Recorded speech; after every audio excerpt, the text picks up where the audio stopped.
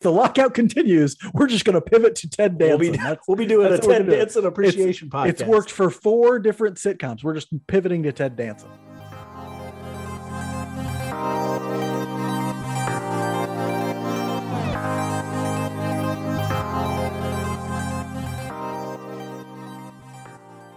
Welcome back to Royals Weekly. Chief season is tragically over, which means Royals season has begun once they get back from the lockout, which is still in progress right now. So I'm your host, Marcus Mead, and joining me as always, a man whose liver should have its own Instagram, my brother Mike. I named him Lloyd. We call him Lloyd the Liver. And Lloyd's in bad shape sometimes, but he's a real fighter. I like the idea of your liver becoming like an influencer, like an Insta celebrity who has his own personality. It's Lloyd the Liver wakes up in the gutter again. He's gonna be like Charlie from Always Sunny in Philadelphia. Oh, perfect cop. Your liver is Charlie from. That's right. The Day Man. Yeah, the Day Man. Yes, he is the Day Man. Anyway, let's forget about Mike's liver. On this episode of Royals Weekly, we'll spend most of our time talking Royals prospects with Alex Duval of Royals Farm Report. But I want to start this episode with a little conversation about free agency. Once this lockout ends, a frenzy of free agency will occur to get everyone signed before spring training. Mike, we know the Royals aren't going to do anything significant, but putting aside that for a moment, what do you wish they would do in free agency with the free agents who are left? Well, I think it was The Athletic that put out like a list of the top 70 free agents still available. Realistically, there's not a lot of those guys that the Royals are going to be able to go and get. So if you said, hey, Mike, are they going to make a move for an impact player, up or down, yes or no, over, under 0.5 players? I would bet that they don't. But I would like to see them at least pursue or think about Conforto or Pineda. Those are kind of the two. And we talked about that the last time we talked free agencies before the free agent period began. We talked about both of those guys. Conforto, I think, is interesting if they had moved on from Benintendi. I think that would have been an interesting move, but I don't think they will. And I don't think they're going to try and play him in right field because they want Hunter Dozier to play there, I think. So I don't see Conforto fitting for the Royals, but I would like to see him in there because he's still relatively young. I think he's got a good eye at the plate, and I think he still has a lot of hitting potential left in him. Pineda is like the old stabilizing vet kind of guy who kind of what you're going to get as long as he stays healthy. Yeah, taking away the foreign substances probably hurt Michael Pineda quite a bit, but he knows how to pitch, and on a young staff, he could be somebody who gives you a lot of innings. But again, I don't think the Royals want to take those innings away from those younger developing guys. So unless somehow Mike Minor is not with the Royals early on, I don't think they go get Pineda. Yeah, I think the Royals are in a place right now where monetarily, they're just not even interested in expanding payroll for this next year. And you got to wonder, is that a ramification of some of the moral decisions that they made, which I'm totally fine with. Like, I'm fine with the fact that they decided to pay minor league players throughout the COVID season when a lot of people weren't paying them, that they decided to keep on all personnel and all staff and then cut positions and things like that. I think it's well worth it if they can't go out and spend or whatever. But I think at the same time, looking at the free agents available, there are guys who can help in small ways. I know they're still interested in expanding the bullpen. I'm sure they'll sign a couple of long shot bullpen arms or some guys who might go in there. I've seen Greg Holland mentioned as like bringing him back. And the ways I've seen it mentioned wouldn't maybe be a terrible idea if they didn't pitch him as often as they did last year.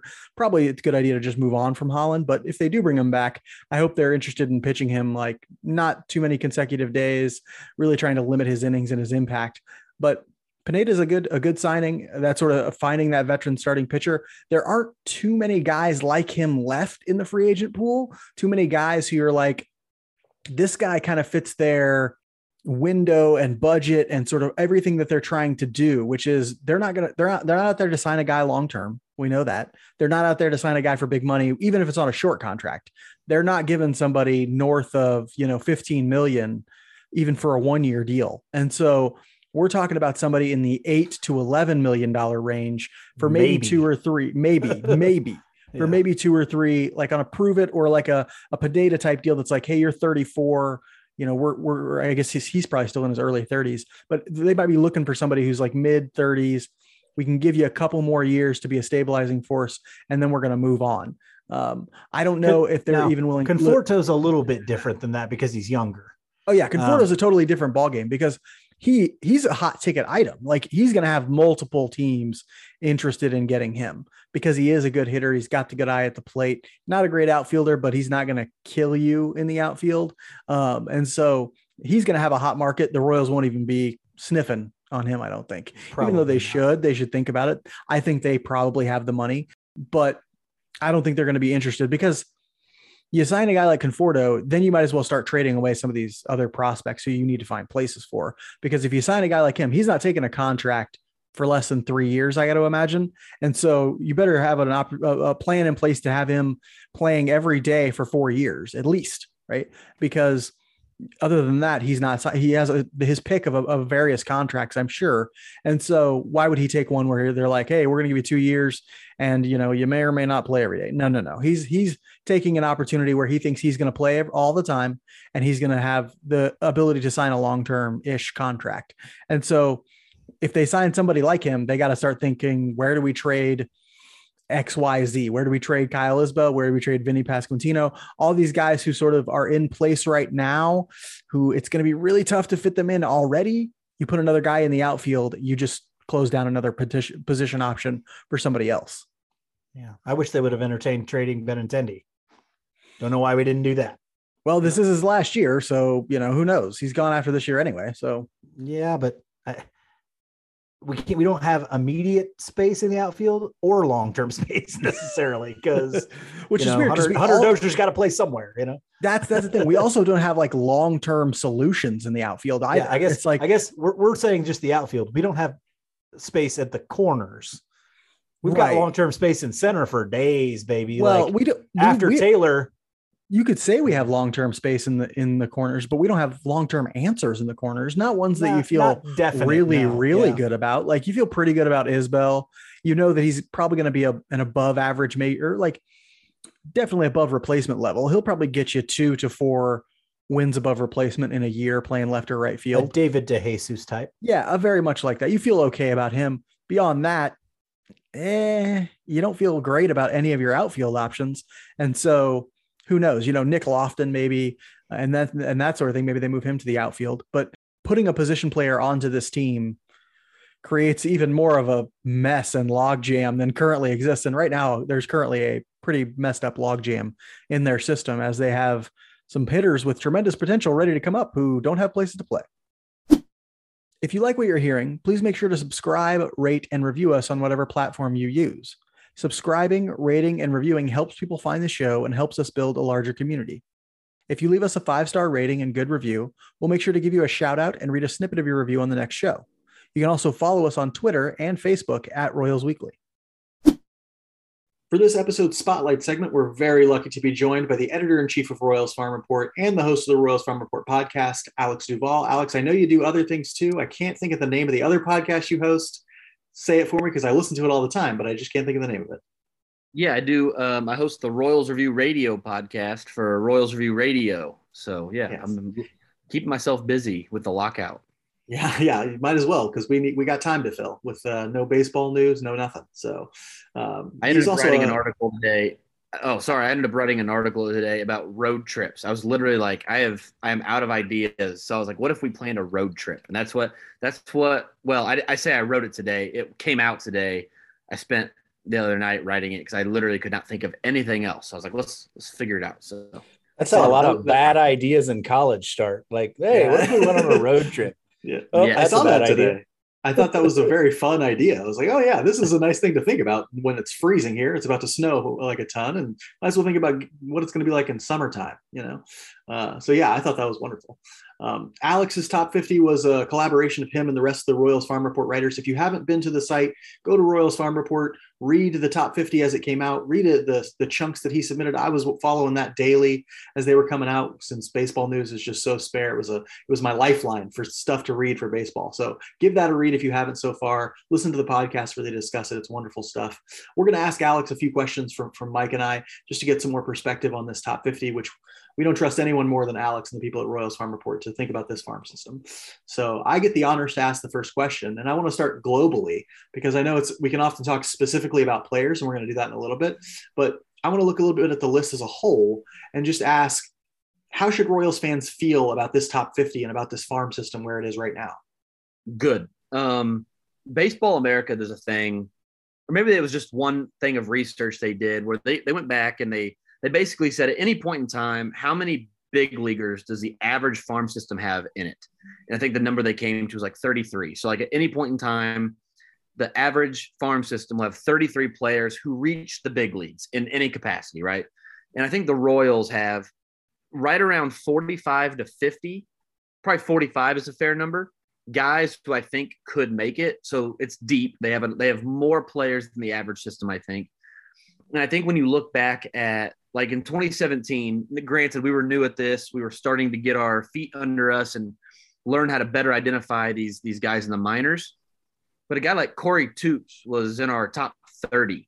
Corey Toops never sniffed the big leagues. So I think over the last 4 years, what you've seen is a growth from, yes, you have the high-end talent. Like you have the Bobby Witt Juniors, the Melendez, the Prados.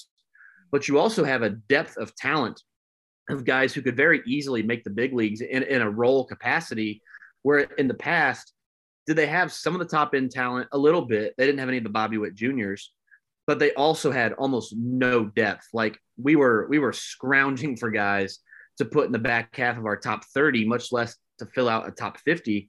And now what you see is A, the top end talent, but B, it is so deep of guys who could contribute at some capacity in the future. And I think if you go over to Fangraphs, Eric Longenhagen does a good job where he doesn't put a number on his list. I mean, he doesn't have a number of how many guys he's going to rank in each system. It's how many guys does he think could contribute. So like the Colorado Rockies list came out a few weeks ago, and it had 36 players on it. Last spring when he did the Royals, it had 54. So if you look at like the Royals compared to a terrible system like the Rockies, that's 20 more players who could impact the big league team in any capacity, which I think speaks volumes to the player development progression that the Royals have made here in the last 4 or 5 years. I think you can see that. You just pick guys from even the bottom half of the top 30 from this list, and you say, where would they have been, 4 or 5 years ago? I think I'm going to ask you a little bit later about Drew Parrish, a guy who, if he had been there in the Nolan Watson, Foster Griffin, in that time period, might have been the number one pitcher in the system, right?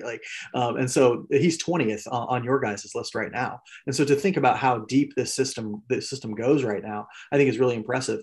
Also looking at it as a whole, do you see any sort of positional strengths, weaknesses as you sort of look at this entire top 50, things that stand out to you as things that the Royals are doing well or areas that need a little work in the farm system?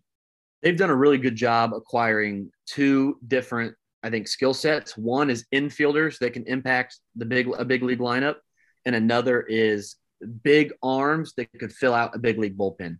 And if you look at the infielders, you're talking about, you already have at the big league level in some capacity this year, you'll have Bobby Witt Jr., Emmanuel Rivera, Nicky Lopez, Whit Merrifield, Adalberto Mondesi. And then right behind them, some of their better prospects are Michael Massey, Nick Lofton, Michael Garcia, even a guy like Clay Dungan. I think in the past is a top 20 prospect in this system. I don't think Clay Dungan's a big league regular, but he could play against righties, 3 days a week. So they've done a great job of building infield talent that could fill out a range of positions. And then you also have these arms, Will Klein, Dylan Coleman. They have a ton of them. We talked about a few of them in the list, but that list even, like a guy we didn't even mention, I don't think we ranked Casey Kalich in our top 50. Or maybe he made the top 50, but he's at the back end of it if he made it. And I got it pulled up right here. I can look really quick. Yeah, Casey Kalich did not make our top 50, and he's a guy I think can pitch in the big leagues. So they've done a good job of assembling arms that could fill out a bullpen, which, if you think about it from a roster building standpoint, you've got to pay a free agent to fill in somewhere on your roster. It is really hard, almost impossible to have a roster completely made up of guys that are homegrown. Now, I think they're close. Like, it really is kind of impressive how close they can get. But if you got to spend a little extra money because a starting pitcher is what you need, and you've filled out your bullpen on your own, well, that's great. You've done a good job of that. You saved yourself money there. So Just because it's big league relievers, I think they've done a better job stacking up on doesn't mean they're not doing a good job, because 5 years ago, like you said, Foster Griffin was our best pitching prospect. And now Foster Griffin, who's essentially the same guy, is like in the honorable mention section with maybe a little bit of a shot to contribute to big leagues, but his window has kind of surpassed him even, it speaks way more to the system than it has Foster Griffin specifically. Yeah, and I'll throw in a guy that I don't even think you mentioned there, is my favorite, Dylan Coleman. I love Dylan Coleman, and he's going to be, I think, a great bullpen arm for us. So I want to talk to you about one spot in particular as we start talking about players here. The only spot on the Royals Farm Report top 50 rankings that surprised me a little bit was Angel Zerpa at 8. Explain why Zerpa deserves a top 10 spot that you guys think. So what do you think about that? I was dead wrong about him. I thought he was a reliever for sure. And part of that has to do with the fastball. Part of that has to do with, I didn't think his delivery built in any deception. We had a scout that used to work for the Angels on our podcast last offseason, a gentleman named Travis Ice. And Travis came on and we kind of talked about Zerpa a little bit. And I was like, I don't see it. And I know the Royals added him to the 40, but I was like, I don't get it. So he was at the back half of our top 30. I was wrong. I was dead wrong. You talk about pitchability, he's right up there with Jonathan Bolin with the best pitchability, the best command, the best mix of pitches in the system. His fastball got up to 95 to 97 at points in time this past summer. The slider is a very good breaking ball offering. The changeup is going to keep righties off balance. There's really nothing that he does that you don't love, except throw 99? Like what? I mean, how much more do you want from what is he, 22 years old, right? So I think when it comes to Zerpa, you've got a 22-year-old who's already made his big league debut.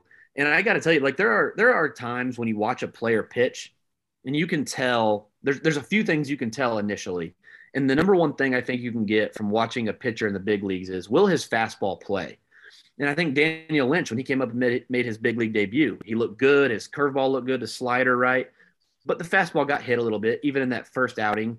And then as the pitch tipping went on, that was a little bit different. But even Daniel Lynch, I think the biggest knock against him right now is how good can the fastball be?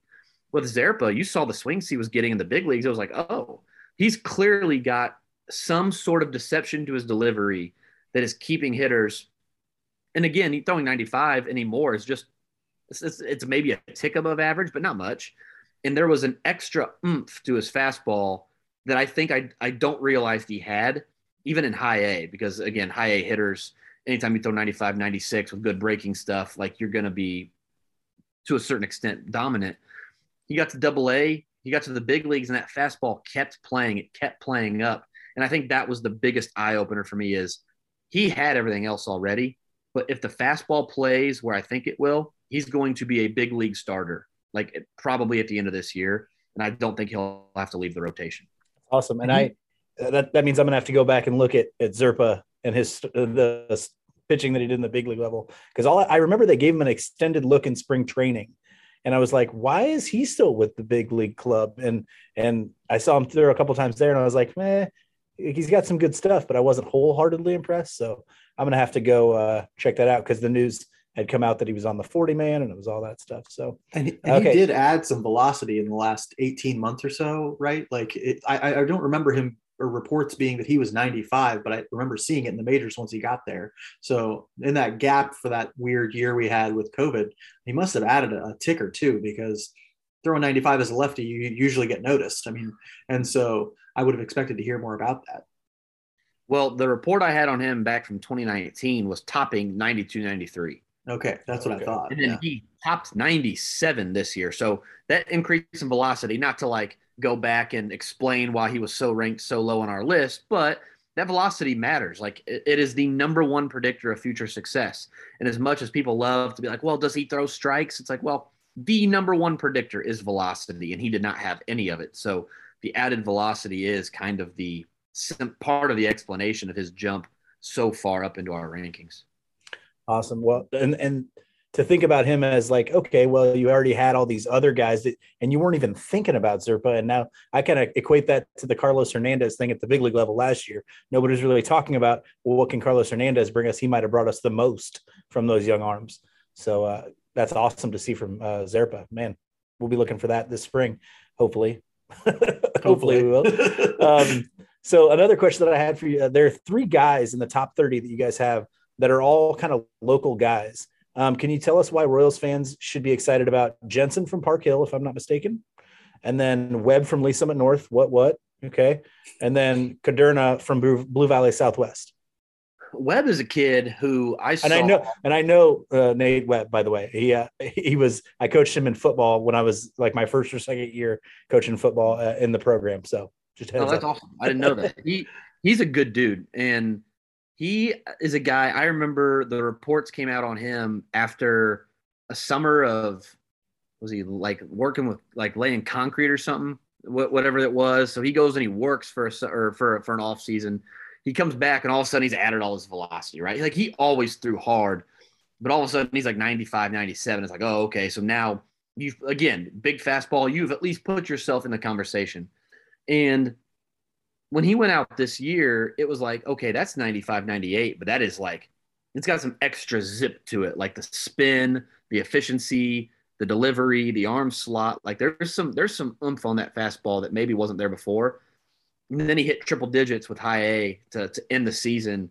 And I think the Royals were right putting him on the 40. Like you get a guy like that because he commands the ball pretty well for putting in a lot of effort to his delivery on the back end of it anyway. So you're talking about a guy who hits triple digits with a slider. It is so sharp that it almost looks like a cutter, and then it sweeps with like a foot, right? So it's a bigger cutter because he throws it so hard. I think he can help out in the big league bullpen like later this year, honestly. Carter Jensen hits the ball harder than just about any high school kid I've ever seen in person. Yeah, I remember you saying that. He hit a ball off of high school game I was at, lefty, threw him a curveball outside, and he met it out front, and he hit a line drive off the right center field fence that never really got more than like 10 feet off the ground. If you would have elevated it at all, he would have hit it. There was so behind the fence, there's like this batting cage back there, and then like the railroad tracks. He would have hit it over the railroad tracks. He hit it so hard. And I think that's part of the reason where his power numbers didn't meet the exit velocity in Arizona. He has such a line drive, contact-oriented swing. He's not elevating the ball to hit these mammoth home runs. And I think in Instructs, we started to see a shift in that. He posted a few videos where you could tell there was an intent on getting under the ball a little bit to elevate that baseball. If he elevates, he's going to hit 30 home runs because he has so much raw power that I think people maybe don't see it because the home run tallies aren't there, but the exit velocities are super impressive. So I think he's going to be a guy to watch for sure. And then Ben Caderna, I don't know what else to say about this kid. Like, Sky's the limit. I mean, we mentioned it last summer. Like, wouldn't really surprise me if he was flirting with triple digits at the end of 2022, and he's already hitting 99 with regularity, according to the guys that Perfect Game interviewed. So that kid, you talk about like projectability and I don't like projection, and there is not a better example in the system of a guy where literally his physical body will allow him to do whatever he wants. The ceiling is literally limitless. It's just a matter of how much of that can he grab in his development with the Royals. And real quick on Jensen, do you see him staying behind the plate? Because I know we're stacked kind of at catcher in our system. And is his bat going to play a lot faster than his catching ability? I've heard very mixed reviews on some of his catching stuff, but strong arm. So what do you think? So I think I agree with what the Royals do typically is they leave a guy in their most valuable position as long as possible. So like they've extended starting pitchers through the upper minors that they knew were going to be relievers. They've let guys catch they knew would get out from behind the plate. They let guys play shortstop that they knew they'd have to move off shortstop, right? So I think Carter Jensen will catch for a while, like maybe the next 2 years. I do not think he's a catcher at the big league level. There's just too many guys ahead of him. Like you said, it's a logjam. And if you have a bat like that, just let him go hit. And honestly, I'd probably, for him specifically, would do that now, get him out from behind home plate and just go let him hit. But I agree with their overall philosophy is let him catch as long as possible. And then if he makes it as a catcher, he's extremely valuable, right? That just adds value to his profile. But no, I think he'll move out from behind the plate long term. Okay. I love that you mentioned the notion of him working on getting the underside of the ball. When I watch a guy like Bobby Witt Jr. hit, I almost see an intent to hit to get that underside of the ball so frequently. You can watch it if you see enough of his at bats. You can just see it. It's like he's only looking at the bottom half of the ball, it seems like, because he's always under it. And that's really going to set Jensen apart, because you're right. He puts the bat on the ball so hard. He barrels the ball so frequently. It's really interesting to see. I got a question. I said I would mention him earlier, and I need to, because I just love diamonds in the roughs. I love like under the deep cut guys.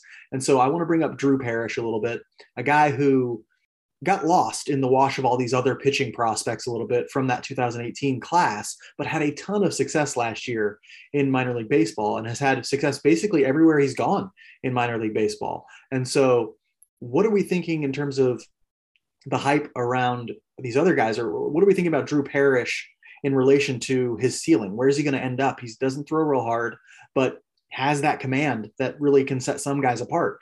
Is he going to be what we maybe thought Chris Bubic could always be if his command were a little bit better? Or is he like a 4-5 starter? Is that his ceiling? Yeah, I think the ceiling, best case scenario, he's Jason Vargas, which Jason Vargas carved out a great career for himself. I don't think Drew Parrish is that. I think his ceiling is that of a back-end starter. But I think there's also a higher likelihood that he reaches that ceiling than most players. Like, I think it's very well within reach for him. He is not the same kind of pitcher as Francisco Liriano. I'm not comparing the two pitchers, but he's almost got like a little hitch in the back of his delivery where Liriano would go back and he had like this little funk that he had with his arm, and then he would bring it forward, and it just adds a little extra deception because there's so much going on. And Parrish has that a little bit. Like when he goes back, there's like this little hitch. There's like this little thing that happens that I think throws hitters' timing off. So he actually topped at like 95, which is pretty good for a guy like that. But Chris Bubic, we've seen hit 96 in the big leagues. So I don't expect him to pitch there. His changeup probably isn't quite Chris Bubic's, but I like his curveball better, and he commands the ball better. Like Chris Bubic, for a thumbing lefty, really doesn't command the ball well at all. Walks way too many hitters for a guy that throws that slow on average. And Drew Parrish does not. Drew Parrish spots up much more like a Jason Vargas than a Chris Bubic. So he's somewhere in between. He doesn't have the stuff Bubic has, but he's got better command of his pitches, more like Jason Vargas. So I think he can start in the big leagues. I don't think he's going to be a number 3 even. Like if he's the 4th best starter in your rotation, I would be surprised. But if he can start in the big leagues and give you 6-7 innings and pitch to a 3.5 to low 4 ERA, I wouldn't be surprised. And there's value in that, especially for a guy who was he like a 9th round pick or something like that? So yeah, there's value in that. Yeah. And for a guy like him, I always feel like for guys like that, durability then becomes your biggest asset. You know, if you're a guy who's going to be the 5th guy in the rotation, you have to pitch a lot of innings. You have to stay healthy. You have to be available whenever they need you. Yeah. So that's kind of, I think that's kind of the key for him. That and consistency. I think coaches really want to know that, you know, you're not going to go out there and put up a 10 spot and hurt in the first inning and hurt their bullpen and things like that. You got to be, I mean, as seemingly not very valuable as Mike Minor has been for the Royals in this most recent stint, you got to be that kind of pitcher, that guy who's going to go out and give them 6 innings. Even if it's 4 runs, it's not 8 runs, you know? And so I think that's going to be his role, hopefully someday. And there's a lot of, like you said, a lot of value in that, I think. All right, last question, then we're going to get you out of here, Alex, to go, rock your young child to sleep or something. Looking at the thing, this list as a whole again, who from the list do you imagine we'll see in the big leagues this year in 2022? First, how many, and then 2, who from that list are we going to see? Well, let's look at it. I think Bobby Witt Jr. is a lock. MJ Melendez at some point is a lock. Nick Prado at some point is a lock. With Jonathan Bolin, the health is always a concern with a guy coming off Tommy John. Talent-wise, he's there, but let's see about the injury. I think there's room for Vinny Pasquantino. Angel Zerpa obviously has, as you know, he's already been here. Alec Marsh, much like Bolin, it's injury dependence, but you know, we'll see.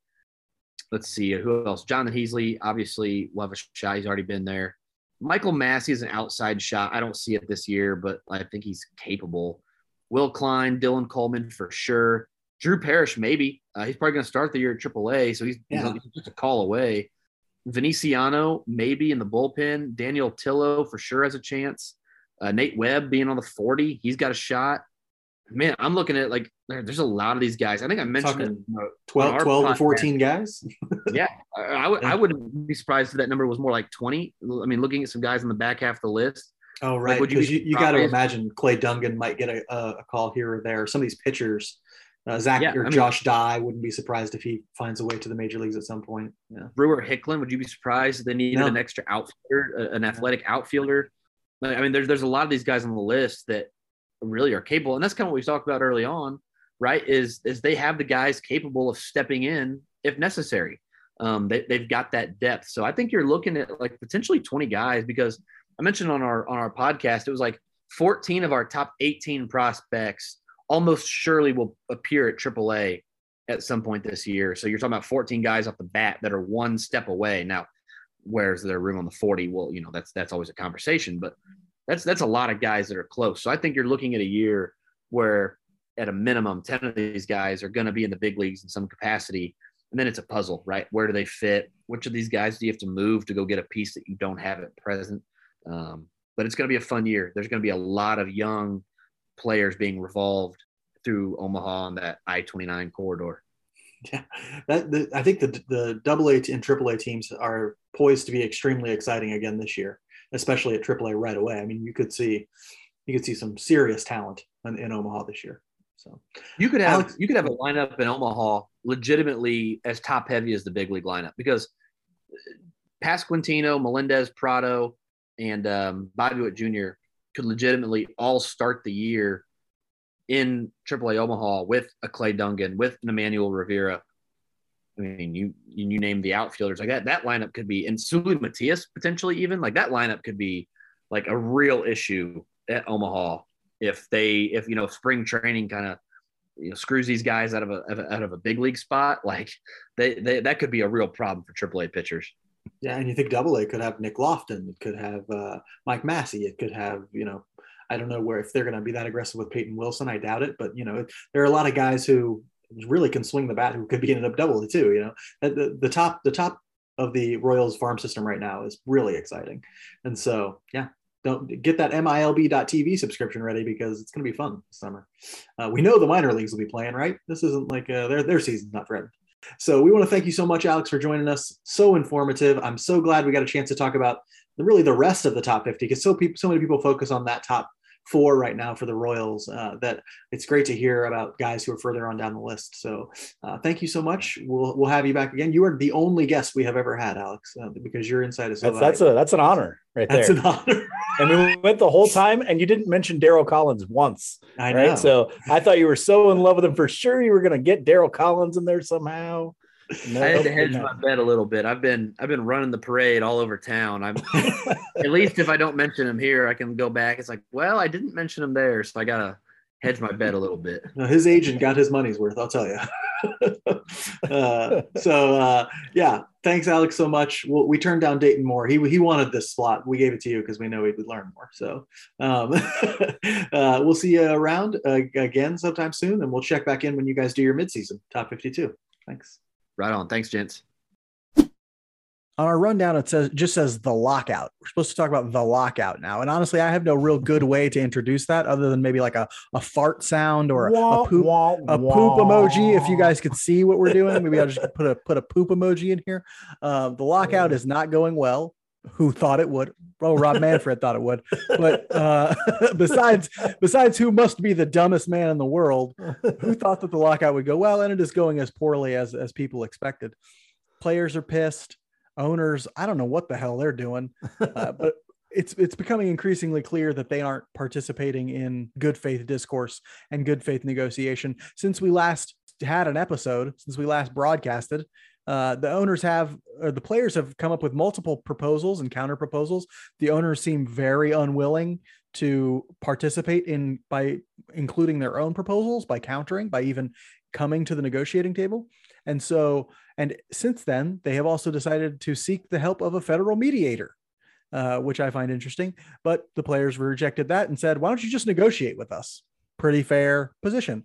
The good news is it looks like the media is really portraying this much better than they have in labor issues in the past. And the owners are taking a beating as a result, which is good. That's exactly what should be happening. Mike, what are your thoughts on the lockout, where it stands right now? February 9th, we're going to miss the start of spring training. That's already been decided. Yeah. Where do you think we stand on the lockout? That really came out today officially, but we kind of already knew it, that the beginning of spring training is going to be affected by this. And actually for the Royals, that means quite a bit because they have so many young prospects that are pushing for spots in the majors right now, especially position players. A lot of the pitchers that were prospects at least got a look last year, but those guys that are off the 40 man, they'll be able to play in the minors still. But if they were put onto the 40 man, a la MJ Melendez, then they can't play. And so how are you supposed to get a look at a guy to see if he's going to break camp with the major league club if they aren't in spring training? I don't really know, but yeah, the lockout's just absolutely ridiculous. And I am glad to see that at least it started to shift. I think early on we saw a lot of the same both sides. The players and the managers can't get together, when really the players were out there trying to get something done. They gave some concessions on things. And you have to, one thing I think it's always important to remember in this, it's always important to go back to this. This never had to happen, right? Never. Did not have to happen. Owners could end it right now. Yeah. The owners could stop this today and we would go back to the way it was last year. It does not have to be happening. The owners chose to do this ostensibly for their stated reason, which was to spur negotiation. They chose to do this to push the parties to the negotiating table. And then the owners never went to the negotiating table. Not really. They didn't really go to the negotiating table. So you can't say, we're doing this so we can spark negotiation and then do nothing for 3 months. So to me, this just speaks to the fact that they aren't actually interested in good faith and behavior and negotiation. Like, they must have an ulterior motive that we're not seeing as a public, or that as a public makes no sense to us, right? Because if they really wanted a deal, if they really wanted to like get things done, you would say, if you looked at their sort of behavior throughout the course of this, it just cannot add up to, oh, this looks like a group of people who want to get a deal done, who are concerned about the potential loss of game time. It doesn't. And that's what scares me. Like, I still see people out there like, this is fine. We're going to miss a week of spring training. They'll find a deal. And that, to me, that's the most likely outcome, probably. The thing that scares me is if you look at their behavior up to this point, I don't care what they say. Look at their behavior up to this point. Does it scream that they're interested in starting baseball on time? Does it scream that they're really concerned about missing regular season games? It doesn't to me. To me, I look at the owners and I see a group of people who are so invested in winning short-term battles that they're willing to sacrifice long-term viability because they don't care. In the long term, in the long run, we're all dead. So why do they care that in 20 years, their profits might be declined? They may have sold the team, or they're all really old. Maybe they'll be dead. Like, they don't have to care about the long-term viability of the game. And so this is what scares me about them. That they could very much be behaving, or they could very much be operating under an ulterior set of motives that we're just not privy to. And their actions seem to indicate that that's the case. Well, I think what a lot of them have seen is the skyrocketing value that baseball teams as investments are what we call value investments. It's the value of the club itself that is the investment, not the revenue that the club gets, right? And so when they make these decisions, they're making them based on how can I increase the value of my club in the short term, like you're saying. So, legacy ownership doesn't really exist anymore in the game of baseball. So yeah, they are looking for short-term gains. If I can turn this, whatever I bought it for and get 200, 300, 400% return in 5 years or 10 years by doing things like this, they're going to do it every time. And so I'm glad the media isn't selling their bullshit anymore, or at least aren't as much selling their bullshit anymore. And that the best thing the players union could do, and it's very obvious that they did this, they told the players, get out there on social media and explain exactly what's happening. And the players went and did it.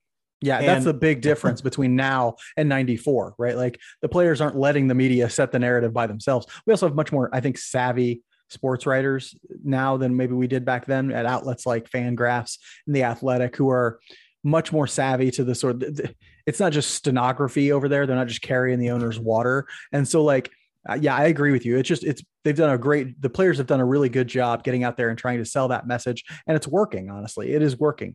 The average fan isn't even going to hear about a lot of this, but it's working among the people who pay the most attention to baseball. And it's working on the sort of baseball information ecosphere is right now blaming the owners almost universally. And so I think that's a really good thing. And, there are people who are like, well, and the owners are trying to make this argument, we don't make much revenue. Like, yeah, the value of our teams, but we don't make much revenue. That's bullshit too, right? Like I was listening to a podcast just the other day, and I want to say it was either the Athletic Baseball Podcast or Fangraphs Effectively Wild, one or the other. And they were talking about, this person was talking about the reporting that they'd done. There's very little public information from baseball on like revenues, but what we know is, I'm sorry. It was Royals Review Radio that I was listening to with Alex Duval and a few others. And they said that before they even sell a ticket, all Major League Baseball teams make $100 million. They split right? that. Yeah. Yeah. They make $100 million. There's the Pirates. Their payroll is going to be 1/3 of $100 million this year. That's before they even sell a ticket. And so, that they're going to make money this year. That the Dodgers are going to make money this year. That every baseball team is going to make a significant amount of money in revenue this year. It's going to happen. They will all be profitable. Then add on top of that, the fact that the value of their team goes up every single year by a lot. Okay. And so they're making money hand over fist. No doubt about that. The question is, are they so short-sighted that they're going to be willing to sort of harm the long-term viability of the game to just make a little bit more? I think that's the ultimate question. Are you willing to harm the long-term viability of baseball so that your $200, $300, $400 million profit is a $450 million profit instead? We'll end this episode like we end every episode with our Just a Bit Outside segment, where we talk about something that's interesting to us outside the world of baseball. Mike, what do you got that's been keeping your interest outside the world of baseball, which is basically just the world because there is no world of baseball right now? Yeah, outside the world of baseball is literally everything. Ted Danson. Yeah, I said it, folks. This is a Ted Danson. It's Ted. I'm sorry. I'm sorry. I'm thinking Tony Danza. Yes, I am. Talking about Ted Danson. It's Ted Danson. Not with a Z. Ted He's got it spelled with a Z in here, like some sort of Ted Danson. All right. First off, he's dancing. Guys dancing to the tune of $1 billion. And I started thinking today, because yesterday I started rewatching Mr. Mayor. I don't know if you ever watched that show. I've never seen it. Oh my God. It is fantastic sitcom stuff. Okay. I highly recommend it. I know it's on Hulu. Check it out. It's Ted Danson's latest masterpiece in the sitcom realm. And so I started thinking, like, is he the greatest comedic actor of all time? He might be the greatest comedic actor of all time. Cheers. Okay. Boom. Becker. How about that? The Good Place. And now Mr. Mayor. All four of them are bangers. Okay. And that doesn't even go into his movie career, which he had some hits, 3 Men and a Baby. He did some good stuff there as well. But Ted Danson does not get enough credit as perhaps the greatest comedic actor of all time. Now, I wonder if he would accept the characterization of comedic actor. I know he's not like trained as a comedian, so I think he might just consider himself an actor. Well, I don't know, but the comedies the man has made are phenomenal. Okay. I mean, Cheers. Come on. Cheers is great. I hear the theme song for it all the time for some reason. The Good Place show is universally loved. There's sitcoms, and then there's The Good Place, which is an entirely different thing going on. Like, if you never watched it, it is frigging amazing. Exactly. Remember Becker? Becker was a great show. Becker was a solid sitcom. I watched it quite a bit. And I'm telling you, Mr. Mayor is great. There's only one season of it, and then COVID hit. Or no, they kind of made it during/post COVID. I think it was during COVID, but he is phenomenal. The only other person, and I was talking to Morgan about this, my wife, and she doesn't know any of these people. So really, I'm really kind of just using her as a sounding board, but Julia Louis-Dreyfus? Yeah. She would be in that conversation as well. Hugely successful. Well, and then what is it? The New Adventures of Old Christine. Was that the one she was? Oh yeah. So she's been in a few that were really good and two that were just unbelievable in Seinfeld and Veep. So she would definitely be in that conversation. But I think if there's a Mount Rushmore of comedic actors, Ted Danson is on that thing. And you can't argue otherwise to this guy. Definitely TV comedies. I mean, there's nobody who's that track record of success would probably be unmatched. but I think think guys about how many decades. Think about like Will Ferrell and Seth Rogen, and for movies it's probably slightly different, but still amazing. Ted Danson will get no slight from this podcast. I'll tell you that right now. No, this is a Ted Danson appreciation podcast. Yeah, for sure. We will pivot to that in a second. If the lockout continues, we're just going to pivot to Ted Danson. We'll be doing a Ted Danson appreciation podcast. It's worked for 4 different sitcoms. We're just pivoting to Ted Danson. Well, just think about that: 80s, 90s, early 2000s, and teens. The guy has done it forever. Nobody plays exasperated funnier than Ted Danson. Like Becker, when he's just like completely done with everybody, is hilarious. So yeah, that's true. I'm gonna talk about another funny thing, actually, a very funny thing, and that is we brought this up one time before on the show, and that's crypto. I'm talking about crypto Schadenfreude, which I've had all week this week, reading various crypto I'm gonna have to raise my hand here. Don't know what Schadenfreude is. Don't speak German. Schadenfreude is everybody knows what Schadenfreude. It's more an American term at this point. Literally nobody knows what Schadenfreude is. Okay. Schadenfreude is a German word where you take pleasure in someone else's misery or misfortune. And so I understand the concept greatly. Just didn't know the word. Schadenfreude, for those of you who need a new word. But so if you don't know, over the course of the last month or so, crypto has like dumped a fourth or a third of its value. It's dropping like a stone, or it dropped like a stone there for a while. And I've just been reading all these different stories about people like, losing money, or like, the one that I read today was incredible. An incredible story in the New York Times about a crypto theft that took place in 2016. Did you read this? Did you read this story? I didn't read that. I didn't read the one from them, but I know what you're talking about. Okay. It's incredible. Back in 2016, somebody stole what was then $74 million worth of Bitcoin from this Bitcoin exchange. And just yesterday, I think 2 people were arrested. 2 days ago, 2 people were arrested for trying to launder that money. Right now, what's really interesting is they tried to launder it, but they were struggling to do it because it's fucking Bitcoin. So even though it's technically worth the problem that like everybody has with Bitcoin. Yeah, exactly. So even though it's technically worth like $36 billion now. No, it was like almost, it was 3 point some billion. That's what it was. 3.6 billion, not 36. Yeah. Mm-hmm. $3.6 billion now. They still had a bunch of it. Like they still had 90% of the Bitcoin that they had. That was, I guess it's unclear whether they stole it or not, or if they were just attempting to launder it. But it's just this weird, wacky story.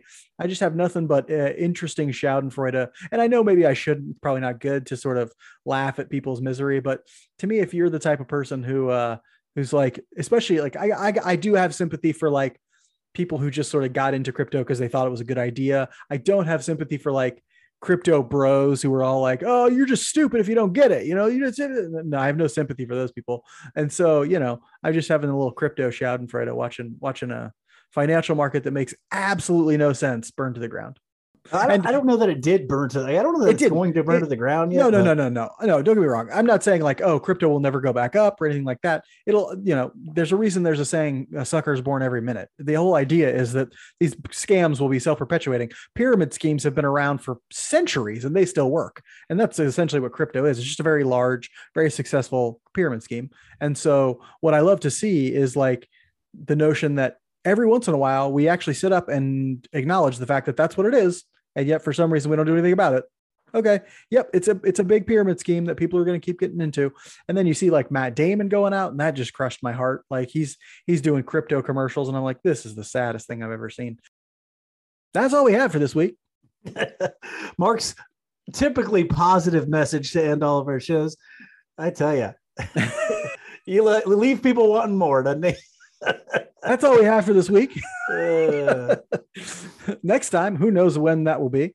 By the way, entire listenership, hope you're not into crypto. 100 followers. We just went down to like 12. But I gotta be 100% honest with you. If you're into crypto, I'd rather you not listen.